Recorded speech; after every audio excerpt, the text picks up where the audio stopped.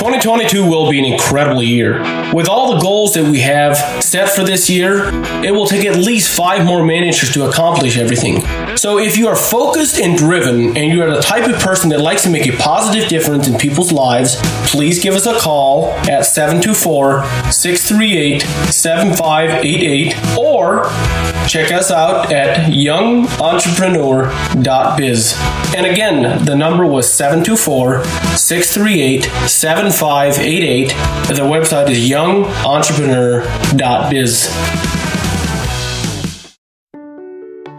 The Bible is the single most important book that has ever been written. The creator of the universe gave us a playbook on how to live in his universe and the laws that govern it. On this podcast, we will explore what the Bible says on money, success, business, leadership, influence, relationships, and any other area that we discover may help us in business. So join us to discover the amazing wisdom of the Bible and how we can use it to grow our business and to improve our life.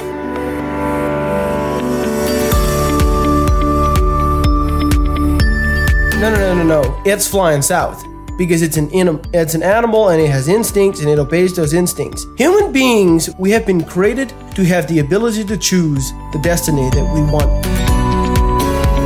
This is Jacob here with another episode of What Does the Bible Say About Business? Man, I've been trying to raise strawberries for the longest time, but you know what? It's just the climate is just too warm.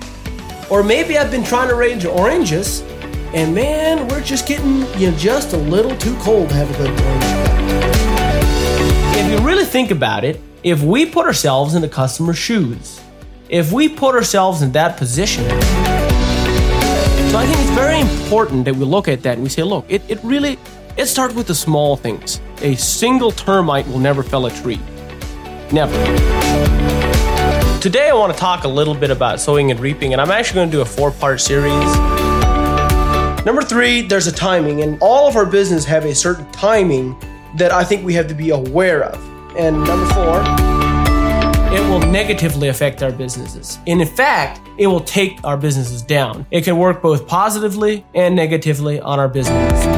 This is Jacob here. Hey, I am now going to be speaking on episode number 3. So the question is what is a rose, a beautiful red rose in the middle of a cornfield? And the question could say, oh, well, it's a rose, and yeah, it is a rose, but it's of absolutely no value. A rose in the middle of a cornfield is just burning the ground. It is a weed. It's a weed. When you know what your core business is, when I know what my core business is, it is absolutely essential that I stay laser focused. Jacob here, hey, with another podcast. Small hole will sink the whole ship. In the beginning, it may not. I mean, it's just leaking in slowly, but those holes have to constantly be watched out for repair. This is Jacob here with another episode of What Does the Bible Say About Business?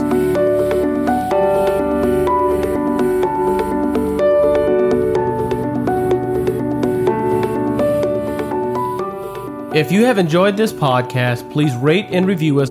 If you have suggestions or comments, or would like to have more information, visit jacobdlee.com. Thank you for listening.